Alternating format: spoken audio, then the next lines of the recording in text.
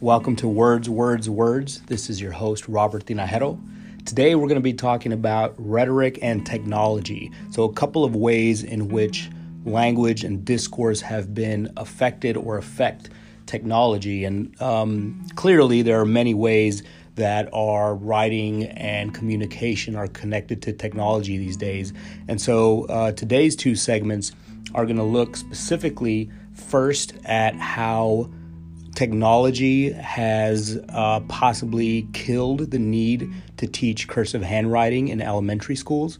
And our second segment is going to be talking about how texting is seen by many as having hurt, killed language or proper writing, and whether that is a good way to think about texting. So first up, we're looking at how today's technology and, of course, the use of keyboards and our smartphones has influenced whether or not some schools think it's necessary to teach cursive handwriting in elementary schools. And so I'm looking at an article here titled, "Should Kids Still Learn Cursive Handwriting?" from theweek.com. And it mentions that many schools now only teach cursive handwriting up to or only in the third grade. And there are many schools across the country that have actually stopped teaching cursive handwriting because they think that students should spend time learning other skills that are more useful or important. What's interesting is that a lot of people would say that kids don't need to really learn cursive anymore because when do we really have to use cursive writing? Maybe when we sign something, but we can learn that very quickly. I've had students in my classes bring up the fact that it's just a extra skill to know, and what's the problem with having that skill in your tool bag. They even mention sometimes, maybe in a history class, you're reading older documents, and if you haven't learned how to write cursive handwriting, you're going to have difficulty reading it. And so maybe there are some documents you come across where that would be useful. And then other students say, well, all of those documents you can probably find online somewhere, printed out, transcribed to print. And so it really isn't necessary. Something interesting the article brings up is that learning cursive handwriting is actually connected to brain development. So as we learn how to write those letters and connect those letters, we're making connections in our brain that otherwise wouldn't be made. So it's really interesting, I think, topic to think about as we think about our educational system and what we're spending time on as far as teaching our students. And so I totally understand people that think, that time and energy could be used in teaching kids different things, different information. And I can also understand that some people don't want to let that skill go because they think it's useful or important, or cognitively it's good for the students. And so I'm wondering what you all think about this question. You can send comments and questions to @words on Twitter. Let me know if you were taught cursive handwriting. If you have kids in school right now, are they learning it? Do you think it's important for kids to learn cursive handwriting, or do you think it's something that we no longer need to spend time on? So coming up in a minute, our next segment is going to be talking about texting and language and looking at specifically if texting is ruining language or making it more complex.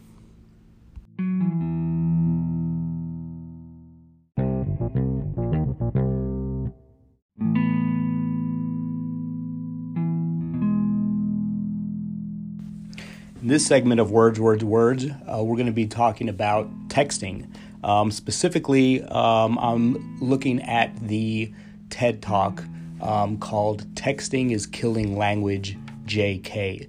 And the speaker is John McWhorter, who is a linguist who has written a number of very interesting books.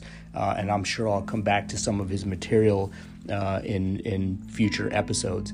And so John is talking about how many people think texting is hurting language, destroying language, right, with all the shortcuts, abbreviations, emojis, all the things that we do when we text.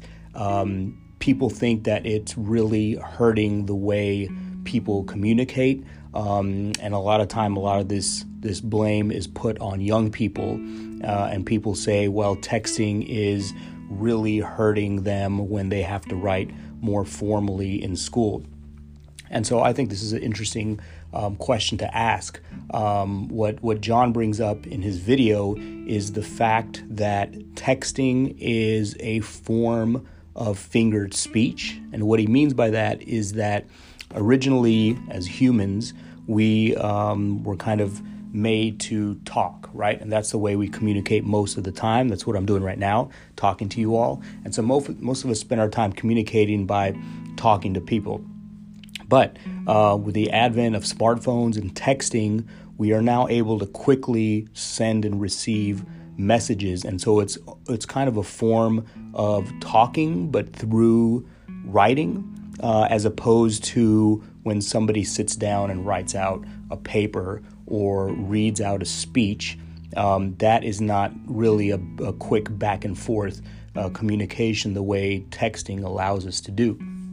And so because of that, John brings up the fact that he believes that texting is not hurting language. It's actually a very complex form of communication. And so I'll play a little clip from his talk. I'll play a couple of minutes here so you can hear what he has to say. And so, the way I'm thinking of texting these days is that what we're seeing is a whole new way of writing that young people are developing, which they're using alongside their ordinary writing skills. And that means that they're able to do two things. Increasing evidence is that being bilingual is cognitively beneficial. That's also true of being bidialectal. That's certainly true of being bidialectal in terms of your writing. And so texting actually is evidence of a balancing act that young people are using today, not consciously, of course, but it's an expansion of their linguistic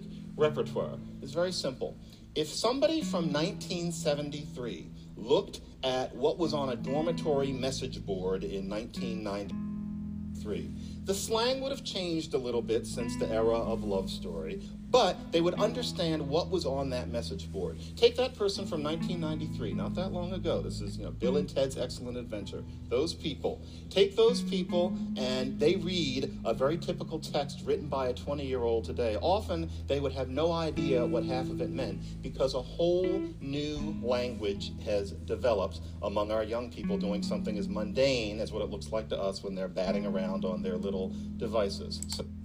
So when I first heard John's talk, I thought it was very interesting. I had always kind of thought of texting as something interesting and complex that's happening, and thinking about code switching, how we move in and out of different situations and adjust our language and our speaking and our grammar and our writing for different situations.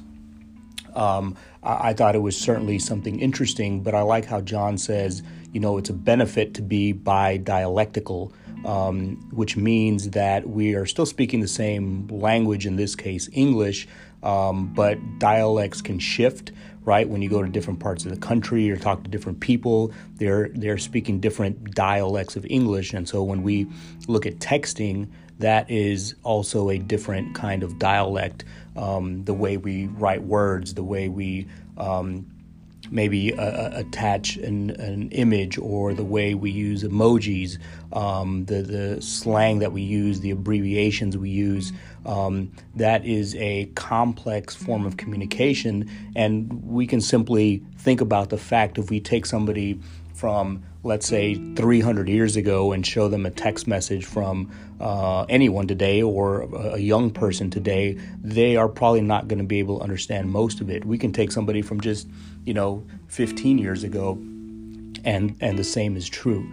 And so I like how John frames this idea of texting as a very complex form of communication, as opposed to somebody that sees texting as, like he says, just a scourge on society, which I don't agree with, but you may disagree. And so I would love to hear your feedback on Twitter at words.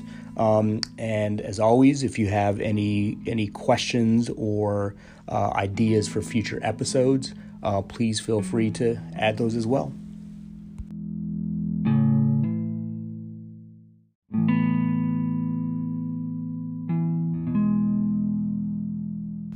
Thanks for joining me today on our episode looking at rhetoric and technology. As always, please feel free to share and rate and review the podcast. You can hit me up on Twitter at words. Comments, questions, ideas for future episodes or segments. Thank you for joining me.